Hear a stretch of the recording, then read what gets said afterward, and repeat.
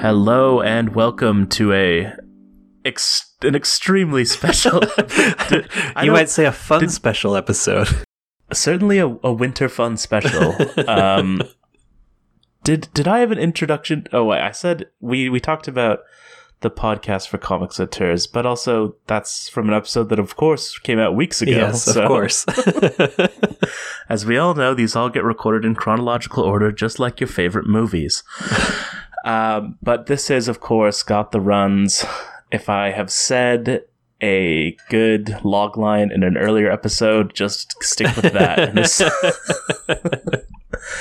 I'm joined, as always, by my intrepid sidekick, David. I don't know if that's the language I'd use, but certainly. You're sort of the Pokey to my Gumby. Is that fair to say? I guess that is fair to say. I'm the problematic one. Wow, they're both a little problematic. They're both pretty. I mean, hey, what do you think Sheriff Gumby is doing? I actually meant to do this before we started recording, but have you watched any Gumby recently? Well, are you familiar? I've sent you Gumby screens, right? No. So there's a Twitter account. It's strange that Gumby's really coming back into the zeitgeist lately. There's a Twitter account, I think just called Gumby Screens, which just posts screenshots from Gumby. And because it's Gumby, all of the screenshots are inherently good. I'm looking at a still frame from the Pokey Express episode 15 of season 1 from Gumby that I was watching on YouTube while waiting for you to come on, and it's extremely good. There's a great one of just Pokey with like his eyes popping out of his head. Pokey's eyes are always popping out of his head, which is constantly good. But of course, let's introduce the podcast. As we all know, we've just finished our Scott McCloud miniseries. That was great.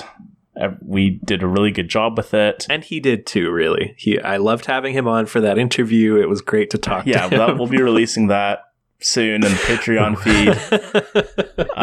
But since we are in between miniseries right now.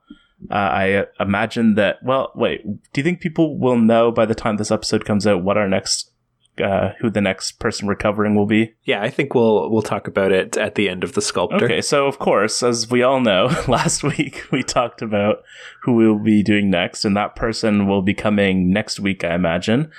But in the interim, we have to make good on a promise that we made in a previous, was this back in episode? I believe it was episode 2, and the reason that we brought it up was because issue 14 of Zot was nominated for the Eisner for Best Single Issue. That's the second part of the Season of Dreams story where Jenny's in her nightmare world. And we learned that it lost the award to Gumby's Summer Fun Special #1, right? Which at the time I found mind-boggling, and now having read Gumby's Summer Fun Special, I cannot fathom how that decision was made. But hey, the 80s were another time. We will certainly get into it, but my main takeaway is that Gumby's Summer Fun Special is the work of a psychopath. But yes, as promised, it's Boss Baby 2 coming. Boss Baby 2 review finna drop, but until then, we'll be covering, as previously referenced, Gumby's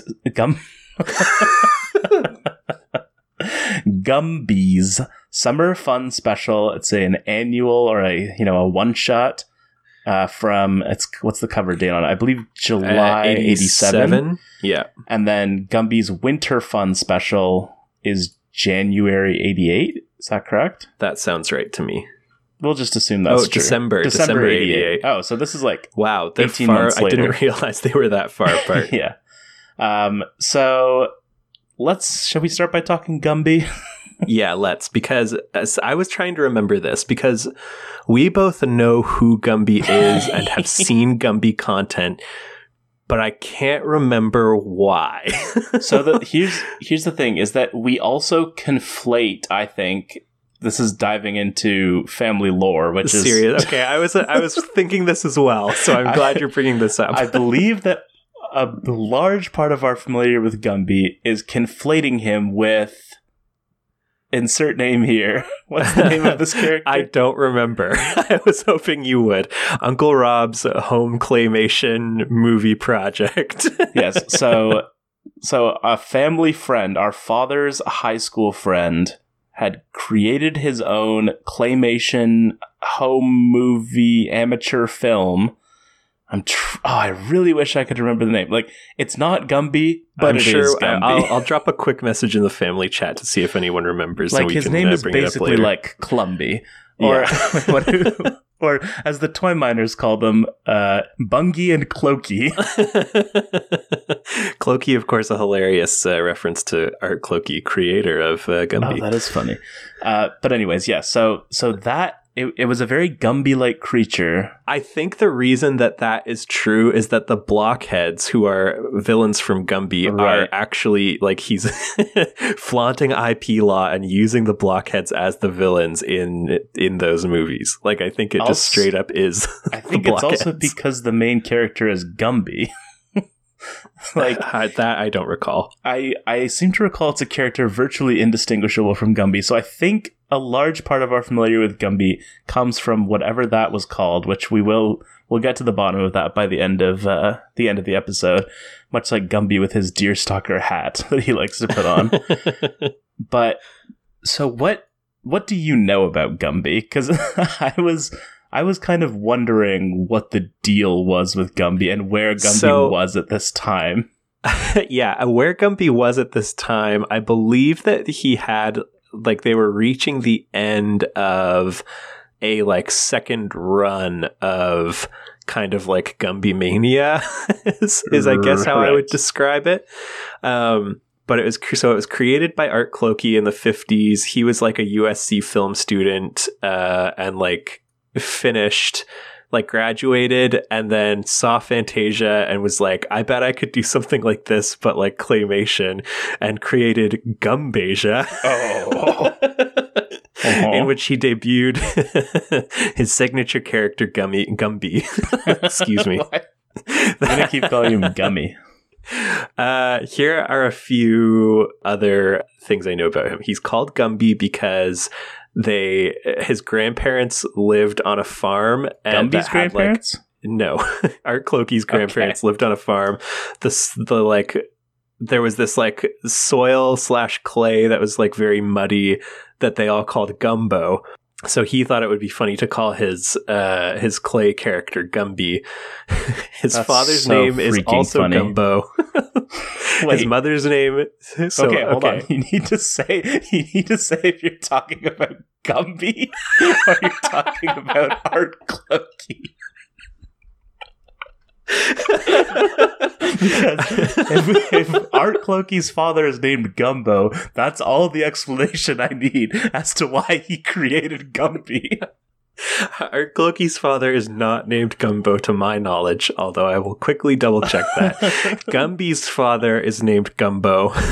His mother's name is Gumba. I don't know if I like that. I read an article somewhere where they claimed that the reason he is Gumby is because it's short for Gumbino, and that the Gumbo, Gumba, and Gumbino are supposed to be like after the Latin fashion. Right. And Art Clokey apparently credits his studies of Latin with his success. That seems fake.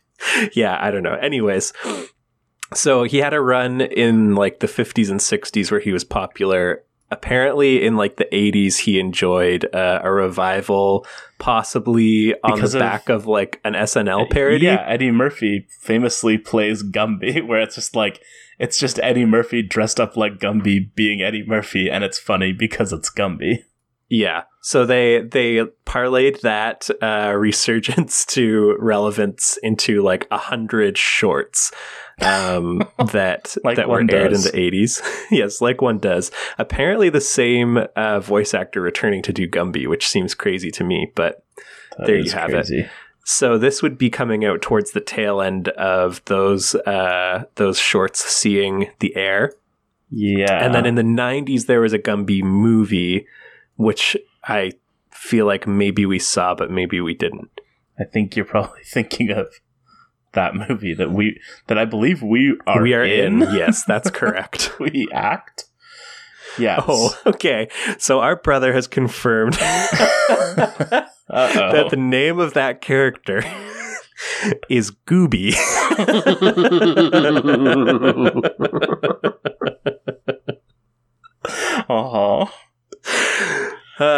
So that should tell you just about everything you need to know. Yeah, it's not Gumby, it's Gooby.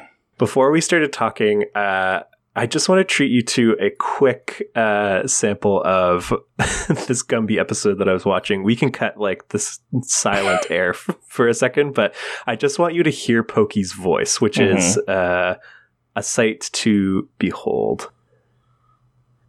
Oh. So, yes, Gumby, Pokey rather, is like a mid-Atlantic newscaster who's like, I say, Gumby, the people are concerned because they can't get their letters to Santa Claus. And talks in like an extremely clipped tone of voice. Whereas Gumby is like, gosh! Yeah, Gumby is like a small child. Yeah. Which is borne out by the... So, would you say Gumby has a plot? It doesn't... Or like, there's no like canon to Gumby. It's like Gumby is just like in places, it seems like. Yeah, it seems like the whole thing is really just a showcase for claymation. And the only consistent characters are Gumby, Pokey, and the Blockheads. And like obviously Gumby's family kind of is like in and out. But I get the sense that like a given episode of Gumby is not that different from what happens in the Summer Fun special, only like a little less breakneck in terms it's of just the like pacing. one chapter. I feel like it's one chapter of like the Summer Fun special. Yeah, or like the clip I just played for you is a classic example. So the start of that episode, Pokey calls Gumby and is like, Gumby, do you want to hang out together? And Gumby's like, oh, sure, Pokey, I'll meet you at the Western Town. And then as we saw, they're like, okay, here we go to meet at the Western Town, and now we're like at the Pony Express, and there's this like old it's prospector like 18, mailman whatever. Being like, I can't get the people their letters to Santa Claus. Right. As we all know, between 1955 and 1989, Pokey was voiced by Art Clokey. But also like there's like weird overlapping times, but it also seems like a very common thing that the same person will voice both Gumby and Pokey. But yeah, so yeah, I picture it as sort of like they live in like Mario Party, where like they live in like the hub of Mario Party and then just go into like different worlds as they please. There doesn't seem to be much established continuity to it, which makes perfect sense when you read Gumby's Summer Fun Special #1. Yes, do let's get into Gumby's Summer Fun Special. Yes. Well, we can start with my now classic segment, What's Going On Here? Yes, we talked about the cover, I believe. That was our impetus to initially explore Gumby Summer Fun Special. I don't think we realized at the time how faithfully... Yeah, that's exactly what I have here. It's like, as we've previously discussed, it is Gumby and Pokey on an incredibly stark white background. Like, just pure white, as if they are in like the Daffy Duck cartoons where Daffy is mad at the animator for drawing him wrong. They're running away from a UFO blasting lasers at them, and are being followed by, in order, robots, a skeleton, pirates, a werewolf, astronaut bears with laser guns, more monsters. Yeah, an assortment of Halloween creatures. Yeah, and Halloweenies. You might think this is not at all indicative of what the comic is. But in fact, every character depicted on the cover does appear in the course of the comic. And that's basically the plot of the comic. It's just like, everyone's running along, and Gumby and Pokey are in the lead. Yes, it begins by saying, "Oh, what a sunny day in America." Yes, it does begin with that. But okay, before we get into the plot, such as it is, I just want to briefly talk about the creative team. We already mentioned that Art Adams is the artist on both of these issues. Highly renowned Art Adams. Yes, like X-Men legend Art Adams, who was very influential. Like on GameCube? No. Great game, though. No, legendary X-Men artist and many other things that he worked on, but I think best known for his X-Men work, which right out the gate is an insane choice for a Gumby comic, because as you see in the issue, the art of everything that's not Gumby or Pokey is like incredibly detailed. Yes. All the human beings are very like rendered. Yeah. And then the writer, which I feel like explains a lot of what we are kind of dancing around in terms of the absolute insanity of this issue, is Bob Burden, who is best known, I think, probably for the Flaming Carrot. Are you familiar with the Flaming Carrot at all? No, I'm not. So Flaming Carrot comics. I'm looking at him now. Yes, he is Bob Burden's signature character. He is a guy whose head is a giant carrot, which its leaves are on fire, and also his feet are like gooey. I think they're supposed to also be like they're like leaves. flippers and leaves. Yeah, I'm not totally clear on it. I think probably better known, like Flaming Carrot Comics' biggest like impact on popular culture at large is the Mystery Men. Like the movie? Yes. So the Mystery Men movie is based on characters who appear in Flaming Carrot Comics. Oh. That's very strange. Yes. But not unlike Bob Burden himself. I guess so. Yeah. I'm seeing that. Flaming Carrot is like a renowned surrealist humor book for which, yeah, like he is highly celebrated, highly decorated. I think he wins some Eisners for Flaming Carrot as well around this time. Yeah, I gotta say, I don't get it. Like, reading this book made me feel like ill. Like I had to lie down after reading this book. I talk about this a lot, but there's a very specific feeling, like a sense memory from my childhood, where it's Sunday afternoon. We are also recording this on a Sunday. Oh, yeah, it is Sunday, right? Yeah, it's a Sunday afternoon. There's a movie playing on TV that is like from the late or early to late 90s that I've never seen. I don't know what it is. I never see the beginning of the movie, but I turn on the TV and see it. And then like just the act of consuming this movie, the movie specifically that I'm thinking of in my mind when I imagine such a movie is The Flintstones Viva Rock Vegas. And it's just like, I watch it and like I try to parse what's happening, and then I just get a stomach ache and have to like turn off the TV and like go lie down because I don't feel well. And that is the same energy that Gumby is bringing here. Yeah. So I would characterize the pace of this book as breakneck.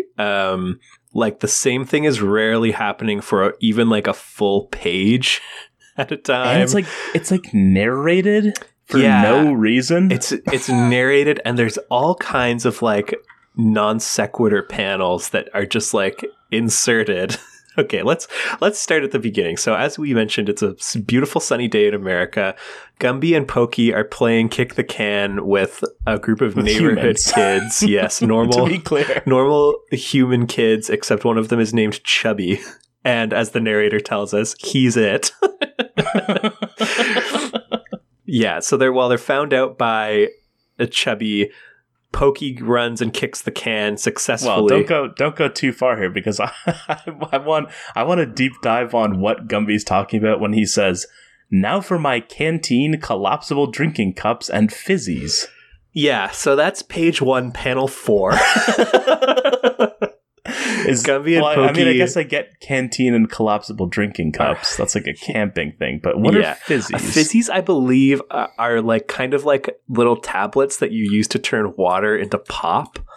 Oh, you're right. Whoa. Yeah, so you like drop them and stir them in, and it this is like the most 50s invention ever. It's like Kool-Aid powder, basically, except it also like carbonates it. Yeah, it's like, this seems magical even now, but also is insane and no one should ever use it. Yeah, so they huddle down in the bush and they're like, we're going to drink some pop. And Pokey says Walla Walla, which... Get Dala. What? No, I mentally inserted that. I'm really sorry, but I need to point out the fact that on the Wikipedia page for Fizzies, under the heading serving temperature, it says with water. Okay. But yes, Pokey says Walla Walla, which is the problem here is that could either be a 1950s expression or it could be a 1980s expression. Yeah, I'm not sure exactly what the deal with that is. There is a city in Washington called Walla Walla, apparently. Well, famously, ooh-ee, ooh-ah-ah. Yes, ting tang walla walla bing bang. Yes, the witch doctor famously says such a thing, which is a 50s thing, I have to assume. I believe that is true. 1958, yes. Yes. Anyways, they're playing kick the can. Pokey kicks the can.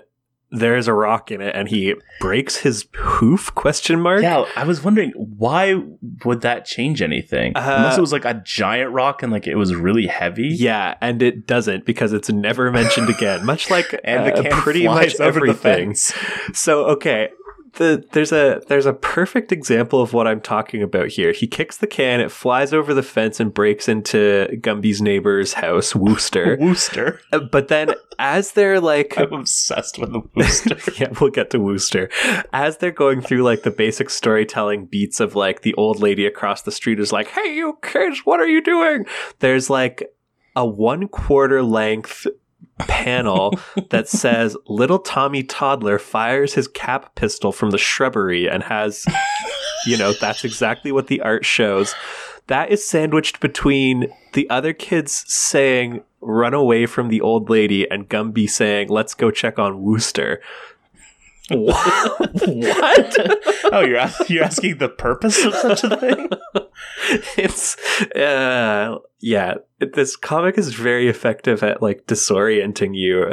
Like I felt like I was constantly struggling to figure out what was going on. And also like it's so insane because the narrative boxes, like there's narrative boxes in probably like 50% of the panels, and all of them just say the thing you're looking at. Yes. So it's like there's a panel of a broken window and the caption above it says a broken window in the garage. And it's like, is this a bit? Yeah. See, what I thought this was going to be, which is basically what Gumby's winter fun special is, not to spoil it, but I thought it was like, well, it's Gumby, so it's like it almost Zodish in the sense that it's like, well, it's Gumby, so it's like kind of childlike and innocent and a little like fantastical, but also there's like a sort of wry, sarcastic, maybe slightly ironic humor about it that would appeal to adults as well. Mm-hmm. Well, let's get on to Wooster. But this is just the work of a yes, that's a great point. I want to bring Wooster into this because Wooster really kicks off my overarching question: who is this for? Yes. So when we meet Wooster, he is trying to kill himself. He is lying on the couch, wrapped in wires that go to the lightning rod on the roof. And he says to Gumby, a child, I've had it, Gumby. I've just had it. I'm giving up. I'm lying here watching TV, ordering pizza, and waiting for a storm. Well, he clarifies that the reason he's killing himself is the bombs, the chemicals, the disease, the noise. Oh boy. Dark. Yeah, and again, stuff. Wooster, just a very detailed human man. He looks like he's from Watchmen. He looks like yeah. He looks like he's in a bit of a low season for sure. With his like shaggy hair, unkempt beard, and hollow eyes. Yeah, his paunch, his socks with the holes in the toes, like around its protruding big toe, of course, a heavy length of wire is wrapped. And of course, after that page where he explains why he's trying to kill himself, pretty much the only thing he says for the rest of the comic is, I don't care. So like I said, this really kicks off my question of who is this for? Because I read a review of this that was kind of like, Gumby's Summer Fun Special is like the ultimate kids comic because it works the way a kid's imagination works. And I was like, that kind of makes sense in terms of how much it like just bounces around and is sort of like, what if we were pirates? Oh wait, what if we were in Halloween Town? Oh, what if we were astronauts? But then I'm like, yeah, but then also you have like the suicidal middle-aged man who tells Gumby the details of his planned suicide, like in the middle of it. Which is a wild plan. He's waiting for a storm to electrocute him. But yes, and so Pokey, of course, correctly identifies that Wooster has become a mope. Yes, a fitting diagnosis. They try to cheer him up, but before they are able to do so, Gumby is called home because he is supposed to be babysitting for Mr. and Mrs. Robot. And you can guess what they are. And again, speaking of like shockingly detailed renderings, like Mrs. Robot in particular literally looks like an X-Men character. She looks like Jocasta. She looks like Metropolis. Yeah. Mr. Robot is an amazing character design with his like riveted metal pipe. Yeah. He looks kind of like a robot from the film Robots. Yes. They are of course going to Stockholm so that Mr. Robot can receive his excuse my my bias. They're both going to receive their award from the Grand Hall of Science. And so, for some Gumby's reason, parents are just tagging along. Gumbo and Gumba are also going to Stockholm for some reason, and Gumby is to babysit the robot children, Mem, Blib, and Baby Niblet, who are very excited to play with Gumby. And who Niblet is. Quite a figure. Yes, Niblet is just a lot. But ostensibly, Gumby must be older than them because he's babysitting. Mm-hmm. Yeah, so you have to figure. Well, so Gumby is like kind of manning the station until the real babysitter from the agency arrives. Yes. So he only really is supposed to be watching them. It sounds like for a couple of hours, like maximum. Right. Yes, and then they play Cowboys and Indians. They do. And again, an insane, it's not exactly a non sequitur, but like a bizarre insert panel where it's established that they're playing Cowboys and Indians, and then we see that Blib, the girl, is wearing a headdress, and the caption box says, being a girl, Blib has to play an Indian. But then Blib is saying, I like being an Indian, which... As if responding. Yeah. Responding directly to the narrator's argument. Yes. Yes, Gumby is the sheriff. He says, I'm the sheriff. Yes, and he's cancelled. And Pokey is also cancelled. Really, everyone's canceled. Blib is extremely cancelled as well because they both are dancing very offensively around Wooster, who is being burned at the stake. That was the one time that the narration made me laugh, where it just says, Wooster is burned at the stake. And he, of course, doesn't care, as he doesn't care about anything. Yes, he should be encouraging this, really. Yes. Niblet is, of course, the only one who's not cancelled because he is sitting in the corner by himself, communicating. Yes, we later learn with aliens. Yes, with the Hysterians. Yes, with the Hysterians. I don't even like this whole section is bizarre. Like the power goes out, and it's maybe Niblet's fault. Then the Hysterians show up, who look like something out of like an EC sci-fi comic. The Hysterians are insane. Their heads are skulls with the eyes like poking out. Yeah, it's disgusting. It is disgusting. Like, I don't know how they got away with this. It's like Mars Attacks mixed with someone's eyes getting like they have like their eyes are like really long, and like you can like see the optic nerve that attaches them to their head, which and then their bodies are like they're like dressed like Who's from the Dr. Seuss series of properties, the Seussiverse. Yes. So they come to Gumby's house because Niblet like hijacked their flying saucer. Am I Am I understanding that correctly? Yes, he is like talking to the flying saucer. Right. And so they don't realize that yet. And while the Hysterians are like coming to see what's going on, the babysitter, Mrs. Wardle, shows up and is revealed that, unknown to the agency or even to the babysitter herself, she's a werewolf. Well, let's not get ahead of ourselves. Pokey peeks out the window at the babysitter and has a thought bubble that says peek. Peek? It's not a sound effect. No, it's not a sound effect. He is thinking that.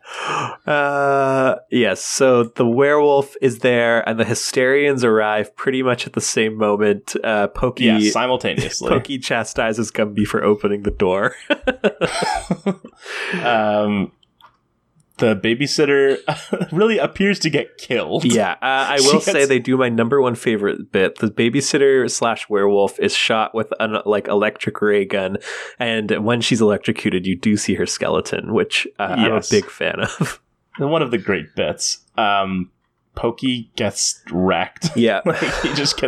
he gets smacked. But really, the whole house gets completely trashed. It's kind of... The saucer has left a hole in the wall that is like a Looney Tunes perfect outline of itself. Yeah, I was going to say that it kind of has the vibe of Into the Spider-Verse when they have the fight in the house and like everything is just trashed afterwards. Yeah, and Wooster is like a suicidal Aunt May sitting on the couch, just accepting it all. Well, he doesn't care. Famously. But yes, and they leave with Niblet. Yes, the they kidnap Niblet. Remains a werewolf for some reason. Yes, well, she comes back like to life later on and attacks them again. Oh, really? Yes. Oh, that's because that's when the bears come in. It's like 2 panels. Yeah, so they gear up to save Niblet. I believe we get a gentle suggestion here that possibly Gumbo served in Vietnam because from somewhere Gumby has procured a camouflaged helmet that has like ghillie mesh over it. Right. And also has like a pop gun. Bim is once again canceled. She's put her headdress back on. Pokey has a pot on his head. And popsicles. I don't know if I would be out of line to suggest that the older brother is also kind of dressed like a Viet Cong. Yeah, well, his clothes are normal, but he's wearing like a rice paddy hat. Or maybe it's just like more like a World War One. Like, oh yeah, maybe you're right. It really does look like a rice paddy hat in the one panel that I'm looking at. But you're right; it could be just more of like a flatter style.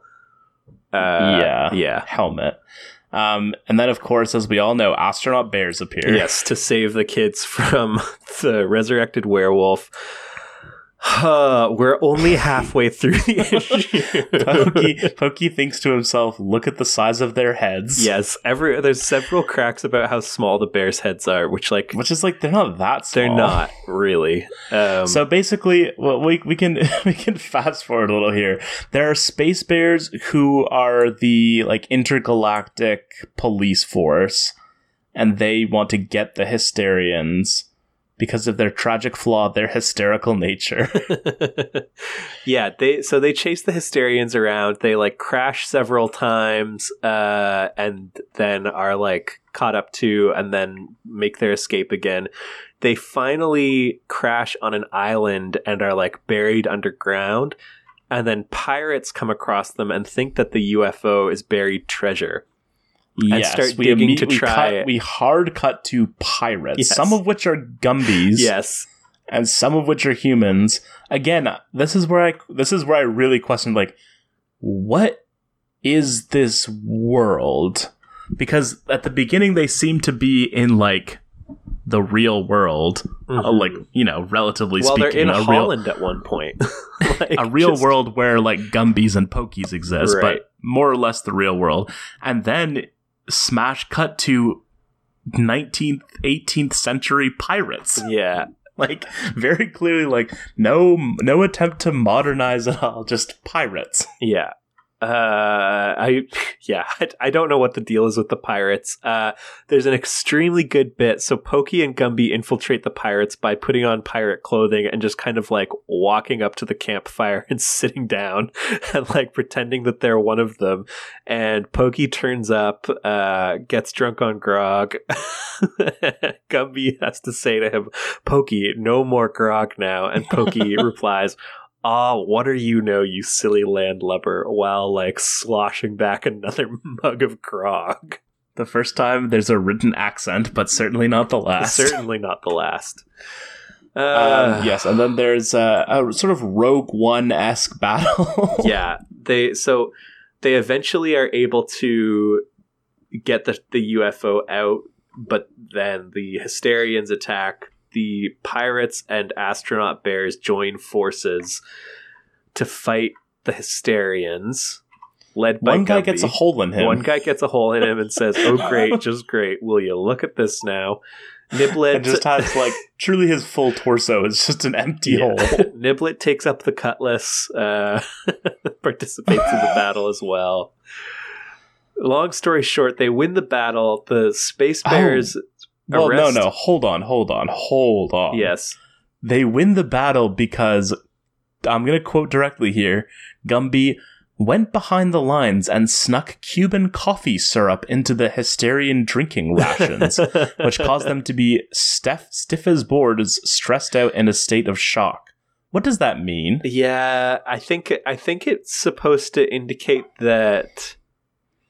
Is it because they're so hysterical? Like, they're so caffeinated that when they drink like, coffee... bodies have shut down, yeah.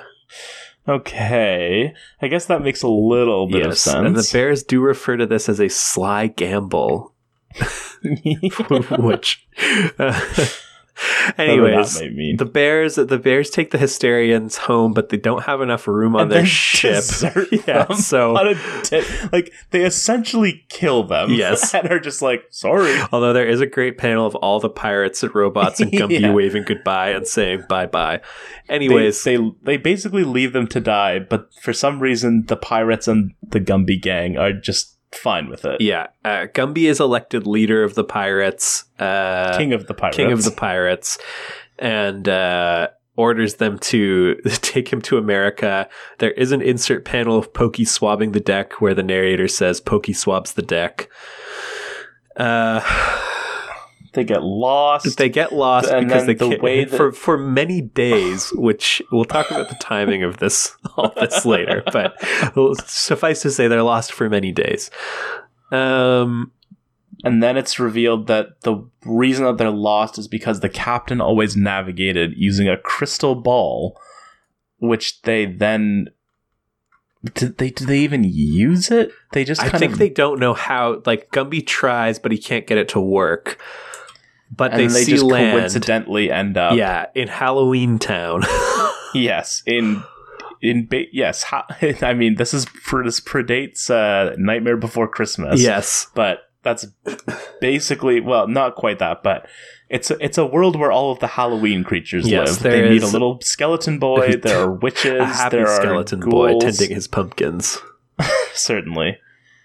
And then they're attacked by pumpkin eaters, which just look like people, but with really weird faces and giant mouths. Like Tweedledee and Tweedledum types, kind of. Yes, that's exactly right.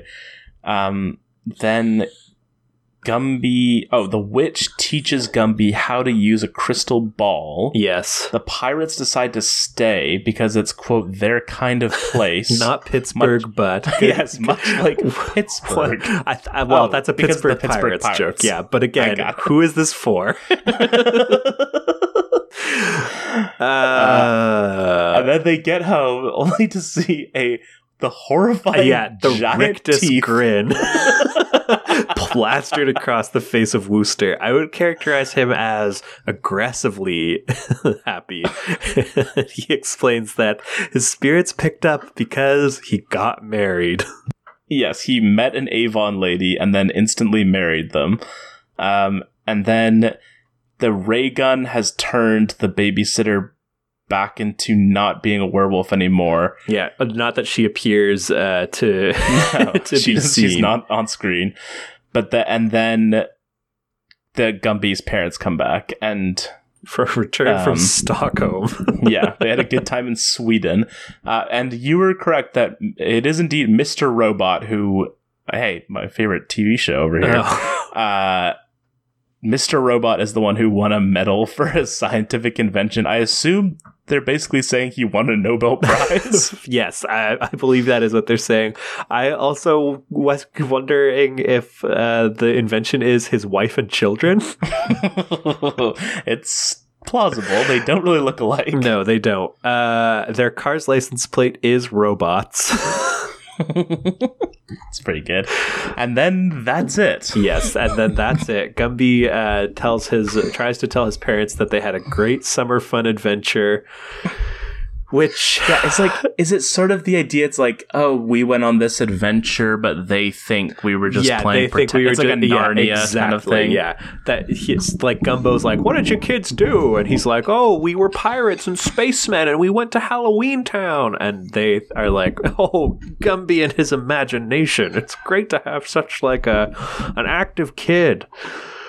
Yeah, and then and then Pokey and Gumby just say bye. Just say bye. Let's talk briefly about the concept that this is somehow a summer fun special. It's true.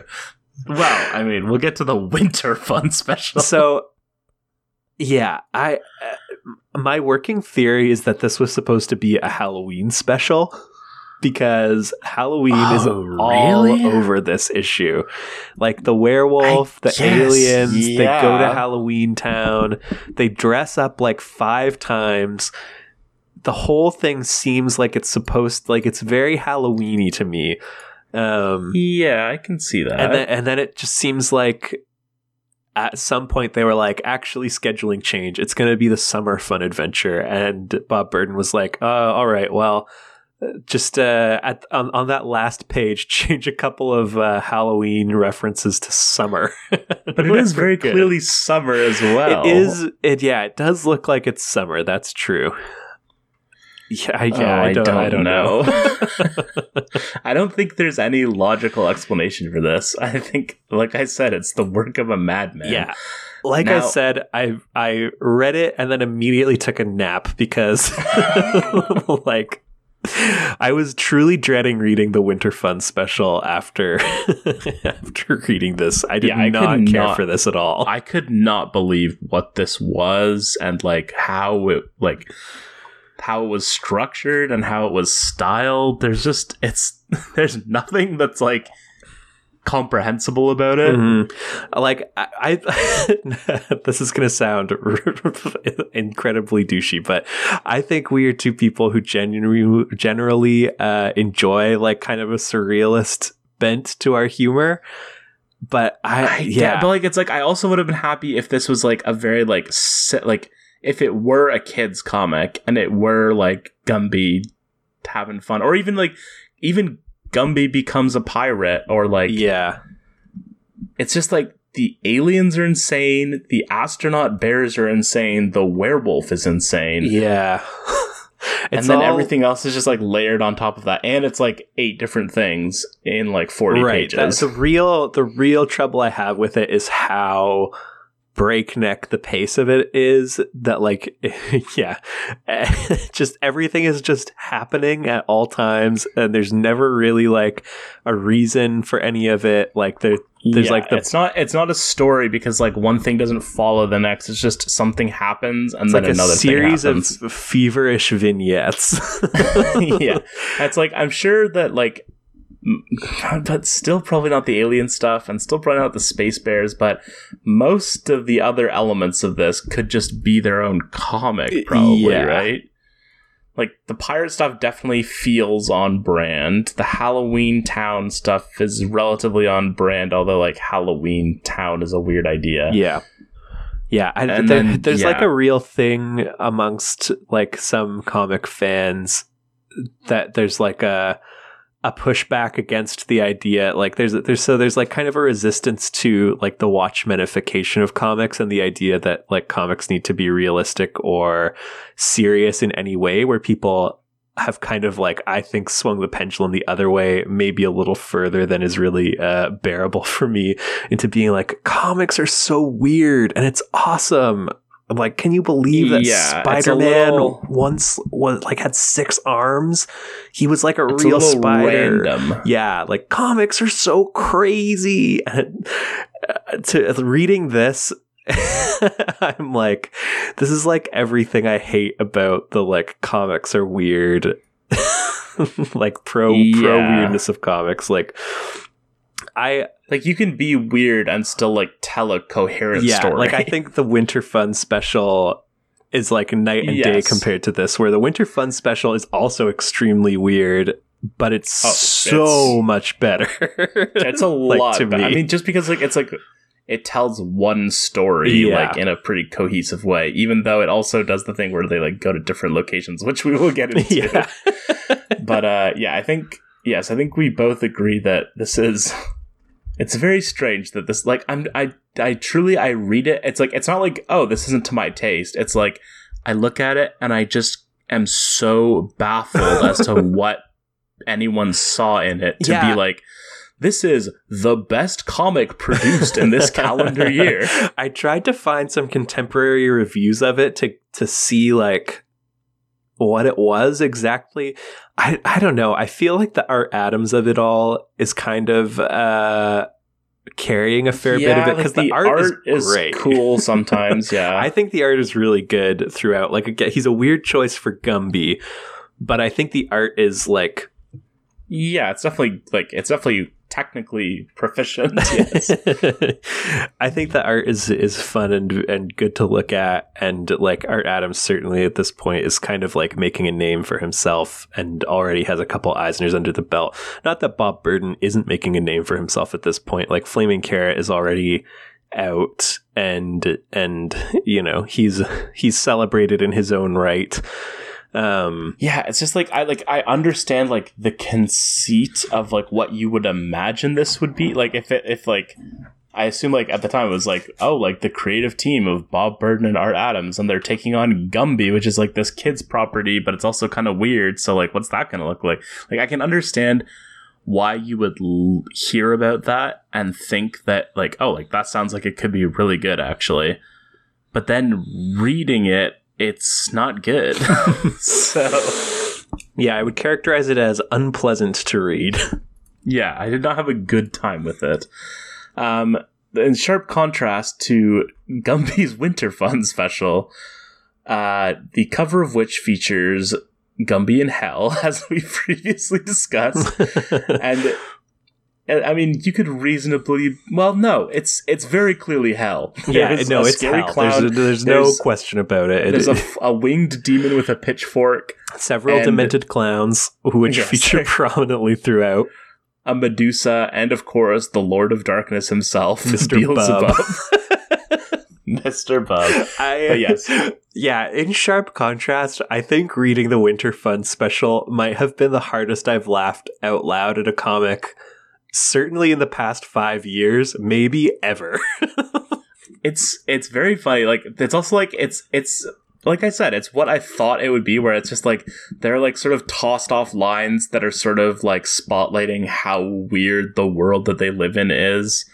Like the fact that, like, so basically we can get into it. The overall conceit of the book is that Gumby and Pokey stop by the toy mine, which is where all manner of toys are mined from the earth and refined and processed, as Pokey likes to point out. Yeah, the number of jokes about how you have to be careful of the unrefined toys because you'll cut yourself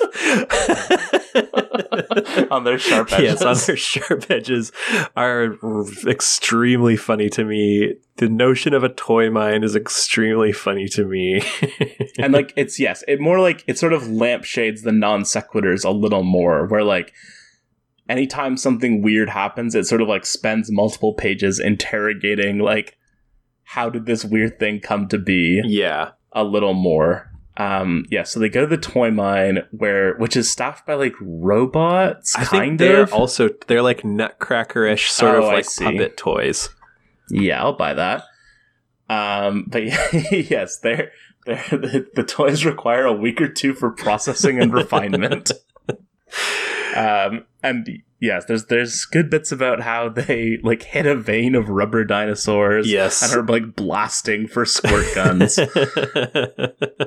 And then of course there's a cave-in at the toy mine. Okay. So there's a cave-in at the toy mine. The miners are seen fleeing the blast site, yelling "Yoik yoik! Too much kaboom!" Shaft 17 is sealed tight, and the warden, Mr. O'Day. I'm obsessed with maybe the hardest I've ever laughed at a joke in a comic. Says Jiminy Christmas. This is one of the top 5 worst things I've ever seen. I'm also obsessed with the guy who says that there are 10 to 12 people buried in the mine shaft and then says, "I can't talk. I'm going home to bed now." When I read this is one of the top 5 worst things I've ever seen, I literally was just lying on the couch cackling about it for like 5 minutes. I don't know why I find that so funny. It's really funny. Oh, it's funny. This is so good. Yes, and then also the joke of Gumby going to dial 911 and then freaking out. And then, much like the guy who says he has to go home, Gumby says, "I'm going to pass out now." Really made me laugh. But yes, and then Pokey reveals... I want to pause briefly on this section here, because Pokey, this is another big, like, who is this for thing. Pokey expresses to not know what a Russian nesting doll is, but earlier in this same issue, he made a reference to the Cutty Sark. Do you know what the Cutty Sark is? No, I didn't bother to Google it. It is like... it's like a tea ship, like an English tall ship that was used to like bring tea across to the States, and now is like a naval museum. So I'm like, right. So Pokey knows what the Cutty Sark is and is going to build a model of it, but he doesn't know what Russian nesting dolls are, and also the reader is expected to know what both of those things are. The Cutty Sark is like, it's like, you could have said the Lusitania, you could have said the anything. Hindenburg, like any, or it's like the USS Endeavour or whatever, like whatever the name of the battleship is, or even a spaceship. There's so many options. They went with the Cutty Sark, which is, to be fair, a good joke. We also, I think what we neglected to bring up is that this is not written by Bob Burden. Mm-hmm. This is written by Steve Purcell, who I found out is best known as the creator of Sam and Max, the like dog. Is it a dog and a rabbit? I think so. And they're detectives. It was comics, and then there were a bunch of the like texted or point and click adventure games. Like that was like an early LucasArts thing. He was like an ILM animator and like worked in the LucasArts games department and is now like a Pixar guy. Yeah, I saw that he worked on Cars. Yes, and Brave. The big thing. Yes. So yeah, definitely a different voice in the room, but it's also like they do kind of feel of a piece, but it's definitely, the humor is a bit more like self-referential, winky, which like you would think would be worse. But I think it needs that little bit of like structure. We're acknowledging, well, the structure is another thing, but also just like acknowledging that this is weird and not just like going along with it. He also worked on Mater and the Ghostlight, I will say. But yes, so Pokey reveals that he is in possession of like a sort of crab boring machine. It's kind of the Omni droid from The Incredibles. I was thinking that it looked like a vehicle from Atlantis: The Lost Empire. Totally, or like Command and Conquer. Yeah, it looks like Moliere's it's a spider droid with a giant drill on it. Yeah, and it kind of looks like a crab or maybe a fish. Yes, and Pokey sent away for it. Yes, because he saw an ad in a comic book. 6 to 8 weeks later, it arrived. Yes. And so then they go off to bore through this mine. They meet the fire chief. Yeah. It was like, again, another incredible bit. The fire chief encourages these two children to go dig below the earth and says, "We'll continue our futile, useless onslaught from above." And then as they go, basically like takes off his hat to hold it over his heart and says, "I wish I was aboard with those courageous lads." No, Godspeed, little Gumby. I feel like the people trapped in the mine shaft is like a common enough trope, but I was briefly reminded of the 1950s film Ace in the Hole when he talked about.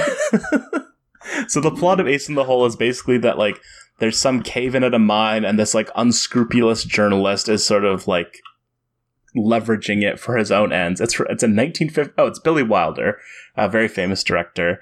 Kirk Douglas is the journalist, and so like it's about how basically he like sort of like does these things. He does like unscrupulous things to sort of like keep the story going and ensure that he is the one with the exclusive.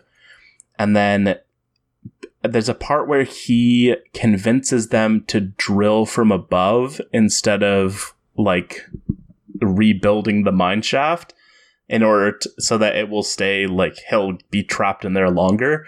And that's what it reminded me of when he said, "We'll continue our futile, useless onslaught from above." I was like, is this a reference? But I'm just not sure. But yeah, so Gumby and Pokey burrow into the toy mine. Yes, they find Shaft 17, but it is abandoned. Other than all the toys that are lying around. Yes. I believe they say it's Etch-a-Sketches. Yes, it's an Etch-a-Sketch. Well, they say it's Etch-a-Sketches, but when we see the shaft, I see like a Michelin Man thing, and I'm sure that character is like a recognizable joke of some kind, that other doll, but it's like a little kid wearing like a like checker boiler suit, basically, with like a big... like almost like an Astro Boy style hairdo, like a big quiff. Yeah, it's like a pompadour. Yeah. It kind of has like the Fallout guy energy. Yeah, that's what I was thinking of as well. But yeah, I'm sure it's a reference to something that contemporary readers might have recognized. Yes, or 50. It could be also be a 50s joke. It's important to remember. That's true. But yes, and then they eventually, while looking to see where the miners have gone, they burrow deeper into the center of the earth and discover the mole people. Well, before they do that, they share a snack together out of a Gumby and Pokey branded lunchbox. Also a great bit.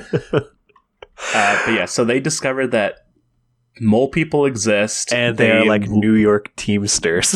Yes, what's very important is that the first thing that they say is, "This is where we live and work." Says like a cigar chomping foreman mole. Yes, and the job of the mole people, if I understand correctly, is to circulate the magma around the center of the earth so that the earth does not overheat. Yes, the central core, the innermost layers. But yes, like the earth is not actually capable of sustaining itself on its own. It requires the mole people to like work. It requires, you might say, perpetual circulation. Yes, all of their dialogue is written in a crazy accent that does not bear any resemblance to a real accent. Who would ever say circulation? But yes, they find that the miners are down there. They were brought down by the moles in the hopes that... the hopes that they this would be unclear. No, it's not unclear. It's just insane. Oh, so right. This is where it's established. Yeah, the mole foreman says that their good friend, quote unquote, Ray Crab, which we'll talk about that in a second. But their good friend Ray Crab is being held by, and I quote, the Prince of Darkness and his hateful imps. I love a good use of the word hateful as an adjective to describe someone. Hateful imps is great. the miners were brought down to help them rescue Ray Crab from the Prince of Darkness and his hateful imps, but instead are stuffing their faces on mole people food and fighting each other. Oh yeah, what's the deal? The people who work at the toy mine talk in a weird way. Yeah, I don't know. It's sort of like an old English thing. I feel like it's that like they're sort of like a deranged like the fact that you think they're deranged? Yeah, I do think they're deranged. There's a lot of people who are deranged in these comics. I think the fact that they're like not actually human and are like animated toys is supposed to kind of account for their like weird speech they patterns. Don't really know they're what like kind eating of is. Yeah, or that like they're kind of broken. So they don't really like speak properly, and they like are constantly finding reasons to fight each other. Right. Yes, so I mean let's speak it plain here. They are tasking Gumby and Pokey to go to hell. Yes. Fight Satan and his minions in order to rescue their friend Ray Crab. Yes. And well, just hold that in your pocket for 1 second, because we'll get to Ray Crab. They're joined by a stowaway, Natasha, the little mole girl. Yes, who they discover while they're on their express elevator to heck, the closest the comic comes to acknowledging that Gumby is in hell. And she says, I want to go with you to the Earth's core and battle the Prince of Darkness and his hateful imps. Yes, she too is eating out of the branded Gumby and Pokey lunch bag. Yeah, the bit is that Pokey is very hungry in this one. Yes. But yes, and then we get a 2-page spread of hell. Yes. Then we do get a 2-page spread of hell, and it is very good. There's, like I mentioned, lots of demented clowns. It's part of me wonders if this is supposed to be a direct Killing Joke homage, but I think it might be too early. But like the number of clown heads that are spraying acid or have roller coasters going into their gaping maws, burning maws. Yeah, it feels pretty Killing Jokish to me. Where like the part where Commissioner Gordon is brought to see Joker at an amusement park while like high on LSD and dressed in bondage gear. Well, as we all remember, Gumby Winter Fun Special, December 1988. Batman the Killing Joke is, of course, from March 1988. So I'm not ruling it out in the slightest. Right. There's also a great joke where there is like a carnival thing which is labeled Kiss Phyllis Diller. With tentacles coming out. Yes, Phyllis Diller, who's just like an like a cranky old lady comedian. Yeah. There's the joke, I guess. Yeah, there's a whole like the entire hellscape is full of very like 80s references where some people are being forced to sit through a week-long Catherine Valentine TV movie festival, followed by these jokes are insane. A 72 followed by a 20-year hee-haw retrospective. There's another demon who is forcing hordes of people covering their ears to listen to the hit songs of the 70s, including Seasons in the Sun, Havin' My Baby, and of course Muskrat Love. And then he says, remember that first pimple, implying that the people in hell were teenagers in the 70s. So these are all like 30-year-olds? These people are like 28. They died in car crashes? Who knows? And then, there's like people who are being forced to watch a bunch of commercials, which is like a very like late 80s, early 90s that's a style joke. An 80s joke. Yeah. Just like, imagine if you had to watch like commercials all day. The show was never coming back. Yeah, or just like you have to meet this celebrity that everyone hates. My personal favorite punishment is the extremely fat demon who is manning a cart which appears to sell moth lips, warm moldy apple stems, and dishwater taffy, is handing a product to someone and saying, "It's out of my hands, pal. You gotta have a 90." That's actually pretty good. So yes, and anyways, And then the next page after that, yes, we meet Ray we get Crab. the reveal of Ray Crab, a man in red pants, suspenders, a white shirt, and with a white beard. Yes, it's very clearly outlined. This man is Santa Claus. Okay, let's talk Ray Crab for a second. Number one, he's being... Oh, that's why it's winter fun. That's the exact same thought I had in a shower this morning when I was working through the summer fun special is actually a Halloween special, because then I was like, and like, what's the deal with the winter special? And then I was like, oh yeah, I guess Santa is in it. Yeah, because hell is like the opposite of winter. But yeah, let's talk Ray Crab here for a second. Number one, he is being actively stabbed in the chest with a pitchfork and not responding to it, which. Number two, he's hot. So apparently it's supposed to be Sean Connery. I was about to say it looks like Sean Connery.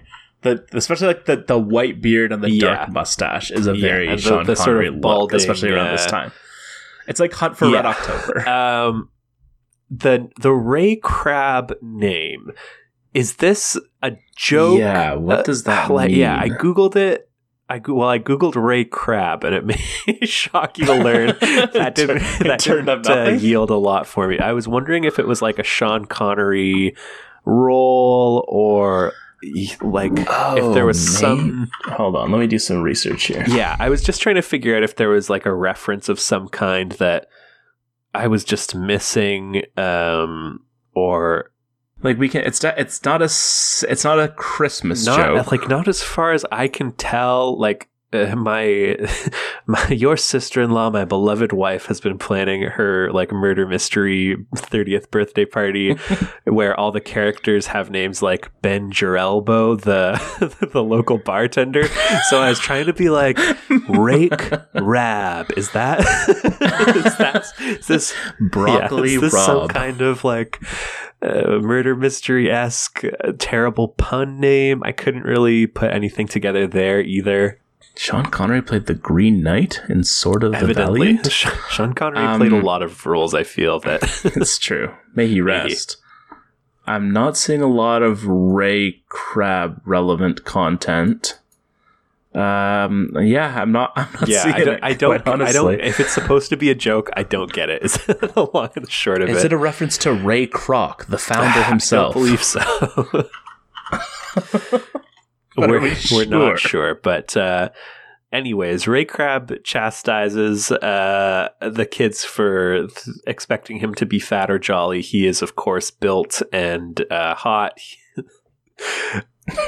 He is undeniably hot, I feel like. He has been sent to hell due to overdue library books, it seems. I believe he's been sent to hell on a technicality. And as they are preparing to set loose Ray Crab, they are accosted by the Addams Family butler? ? Well, I think this is their plan. Oh, please don't. Sorry, Lurch. That's rude yes. to Lurch. No, it's not. It's just like a demon butler. But I think this is their plan that. They are distracting. They're distracting Satan because they call this guy over. Natasha the mole girl can loose Ray Crab's chains. They express their desire to become demons. They want to. Yeah, they want to quote join up. For my second favorite joke in the book, Pokey asks to speak to Mr. Bub. Tickles me so good. I can't. It's also worth noting that at this point, Gumby and Pokey are melting because of the fires of heat, hell. Yes, and in the panel where we first see that they're starting to melt, there are some truly obscene nipples on one of the demons that are unacceptable for a children's book or really an adult's book. Anyways, Ray Crab breaks out. He does like a Superman pose where he breaks the shackles of oppression. And then runs off, which is also a good bit. Natasha the mole girl collects Gumby and Pokey's melted bodies in buckets. Yes, they go there in buckets, which is also very funny. Ray Crab screams, "Let's blow!" They all get on board the spider drill machine, and drive Gumby off. and Pokey are reconstituted, sitting in the buckets, which Pokey really looks like he's just like squatting over to do his business there for a second. Indeed. And then, yes, eventually they blast off back onto the surface of the Earth, where they are in ostensibly Japan. Yeah. They're in Tokyo. They don't say it for some reason, but they're in Tokyo, which is being destroyed by like 10 different kaiju. This section is where it starts to get a little summer funny to me. Like the monsters are all fighting each other and decide that they want to be called Bert, and then like this giant Gumby Zord appears out of nowhere. Yes. So it's like one is visibly like it's not Godzilla, but it is. One is really like Mothra and Rodan, or whatever the name of the 3-headed dragon from the Godzilla verse is. And then yes, a Gumby bot appears weirdly. Okay. There's two very strange things about it. One is that Gumby did not make this. Or find it even. Yeah, Ray Crab found it in a hangar over at the airfield. Two is that Gumby doesn't drive it. Yeah. It's piloted by Ray Crab. He mostly just does a pose, which is also funny. And then the monsters get scared of the Gumby robot. And then they go home. Yeah, they go home. Once again, they go home. There's a block party going on. Someone say, isn't that a 20-story high Gumby-shaped robot approaching at about Mach 8? Ray Crab calls his wife, says he has to drop off some old war buddies. Threatens Gumby that he better be nice. But he was just kidding. And then Beelzebub and his hateful imps are at the barbecue. Yes, everyone got invited. There's a winter carnival to celebrate the victory that the miners were saved and the mole people were there, and so the mole people are invited, and also the demons are invited. Yes, they're there. Beelzebub, Mr. Bub himself, is complimenting Gumbo's burgers, and once again, Pokey and Gumby look directly to camera and say, "See you all next time." But also, like, they are just like, "Well, that was weird." Yeah. And that's the end. And then the back cover of this one features some like Savage Land-esque, just like some hot cave babes. Yeah, and like dinosaurs, and Pokey being carried like hog-tied, by a couple of like barbarians prepared to be roasted. And there's also a piece of art that's basically just Gumby and Pokey in Jurassic Park. Yes. But wait, Jurassic Park wasn't... Wait, what is this referencing then? Was the book out? Wait, this is insane. I don't know. Because it's like, looking at it, it's just like, yes, this is a reference to the movie Jurassic Park, that we all know and love. But it's also, this is from 1988. Jurassic Park was from 1993. The novel... What? Okay, this is wild. The novel came out in 1990. Yeah, so I don't... Maybe... Okay, my guess is that it's maybe a reference to Xenozoic Tales, which is a like an indie book that started coming out in 86, I want to say, by Mark Schultz. 86. And was like very much like a pulpy. So it was, I think. Oh, okay. It was originally called Xenozoic Tales, but changed its name to Cadillacs and Dinosaurs, which, that piece of like that pinup gives me big Cadillacs and Dinosaurs energy, as far as the huge T-Rex chasing the Jeep. Yes, first published in 1987, so the time is correct. But yes, the fact, it's so Jurassic Park because it's them driving a Mercedes Jeep being chased by a giant T-Rex. Like, there was never any question in my mind that it was a Jurassic Park, like, sort of spin until I realized that it couldn't possibly be. Yeah. great little piece of work there. I do like that the like Savage Land things on the back are like little standees that you could like cut out and pose if you so chose. And of course, these are all publications of Comico, the comic company, probably best known for being the place where Matt Wagner debuted like Grendel and Mage. You haven't read either of those? No, I don't know what that is. They would be outside your wheelhouse. They're like indie darling titles, especially. Well, Grendel has its fans. I'm not wild about it, but Mage, I think, is probably what he's best known for. Beowulf guy.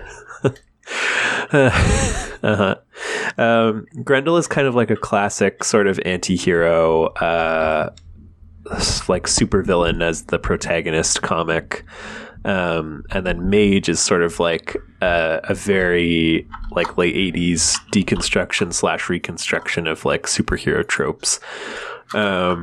Both very popular, both kind of like flagship titles for Comico, which there was like a stretch there where people were kind of like the big three, Marvel, DC, and Comico, and then they went bankrupt. It was like kids comics mostly, I imagine. No, not really. Like Grendel is definitely not a kids comic. Yeah, right. Neither is Mage. I feel like the other two, Chuck Dixon had a title with them that was called Evangeline, I think, something like that.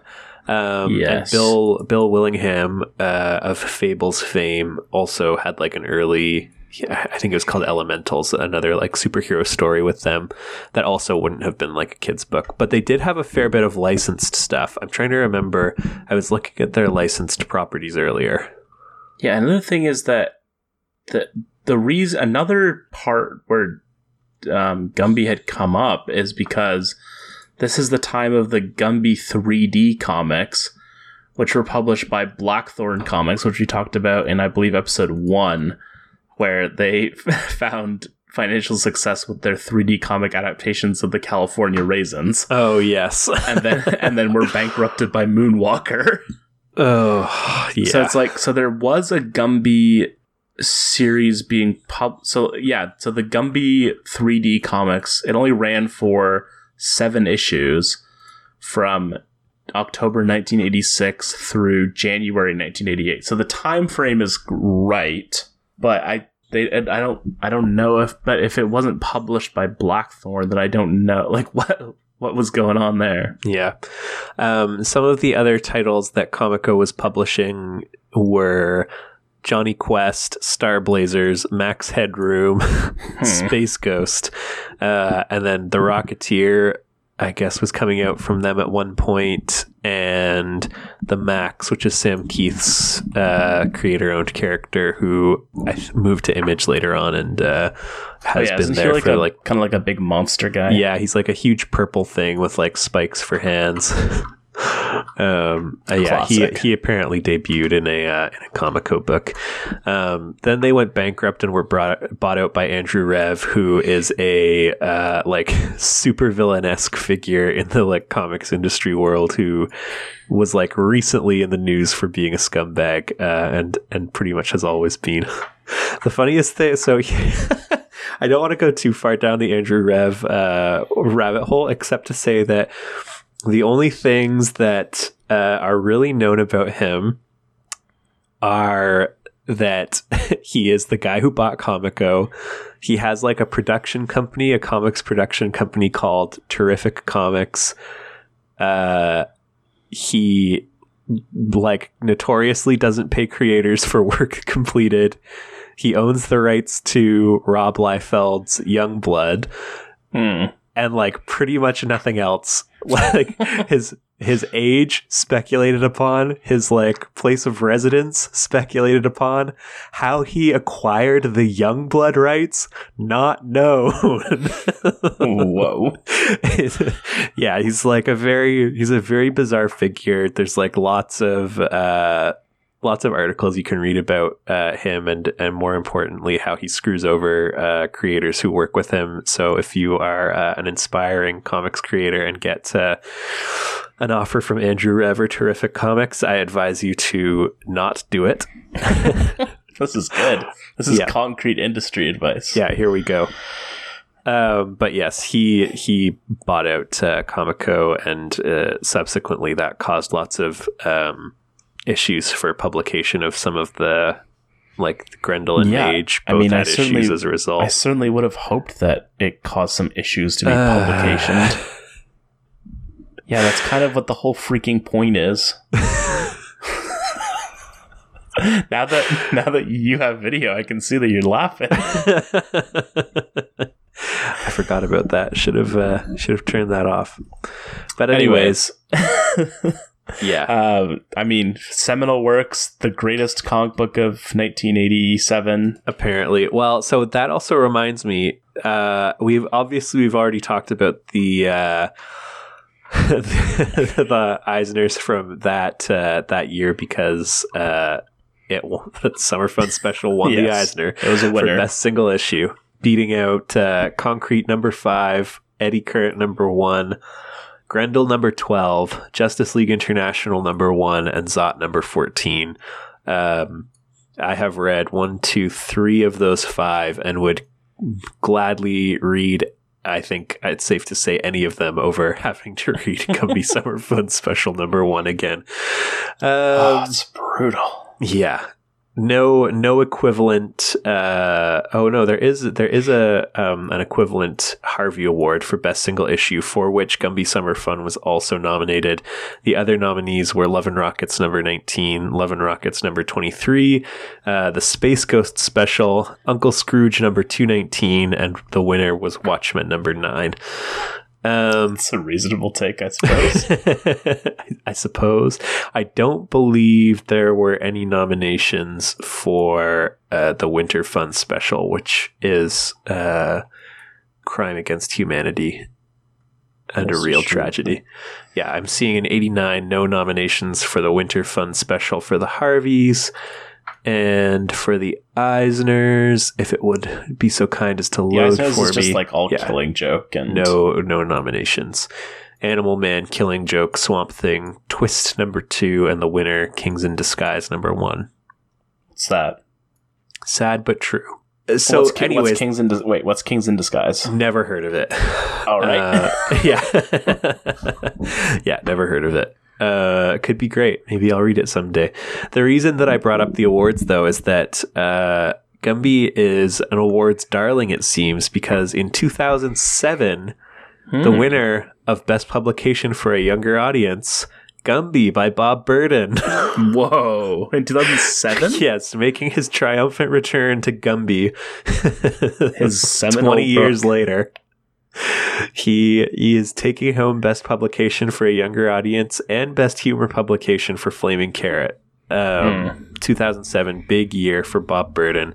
I don't believe that there were there's not an equivalent kids comic thing for the Harveys, I don't think. Yeah, I can confirm that no Gumby nominations for the Harveys that same year. That's a shame. But people seem to love Bob Burden's Gumby work, apparently. Yeah, I mean, what can you say? What can you say? Maybe some of it is good. It's hard to know if this one was winning awards. I can't really speak to the broader industry opinion on it. I'm still very interested to know why they liked it so much. Yeah, there must have been some kind of societal it's really just what was going on in the political sphere at that time that would cause society as a whole to react positively to this work. Yeah. I have no explanation to offer you. Here's what I can tell you about Kings in Disguise, though. Multi-Harvey and Eisner Award winner, made the 101 best graphic novels of all time, as published by Stephen Weiner. Never heard of him either. Hailed by Alan Moore, Will Eisner, Harvey Kurtzman, and Art Spiegelman. Set during the Great Depression, the story follows 13-year-old Freddie Bloch, or Blosh, a Jewish boy from the fictional town of Marion, California. When his father and brother are taken from him, Freddy takes to the rails as a hobo. He soon meets Sammy, the King of Spain, a sickly older hobo who takes Freddy under his wing. Together they travel through weird phrasing, through scarred, riddled America, searching for Freddy's father. Among other places, their travels take them through Detroit during a period of labor revolt. Cheers. 6-issue limited series. Hats off to them. Yeah, definitely going to be checking that out. Oh, its sequel was published in 2013. All right, we've got our next series. Thank you all for listening, as always. I hope you enjoyed this foray into the world of Gumby. I'm sure that he will not be coming back. There aren't that many. There are other Gumby comics that I've seen, mainly the Gumby 3D, but not much more than that. So no more Gumby, but we will figure out something else to do in that time period. Well, you of course already know what's coming next. Yes, so we all know it's going to be. So look out for that when that comes. Very naturally inserted in post-processing. But yeah, so look forward to that next week. As always, rate and review, subscribe, however you can figure out a way to do that. And I'll catch you riding the rails. Catch you on the flippity flop. Just like old hobo, what's his name? Freddy Bloch. Freddy Bloch or Blosh, and Sammy, the King of Spain. Kind of a Gumby and Pokey type figure. Yeah, kind of.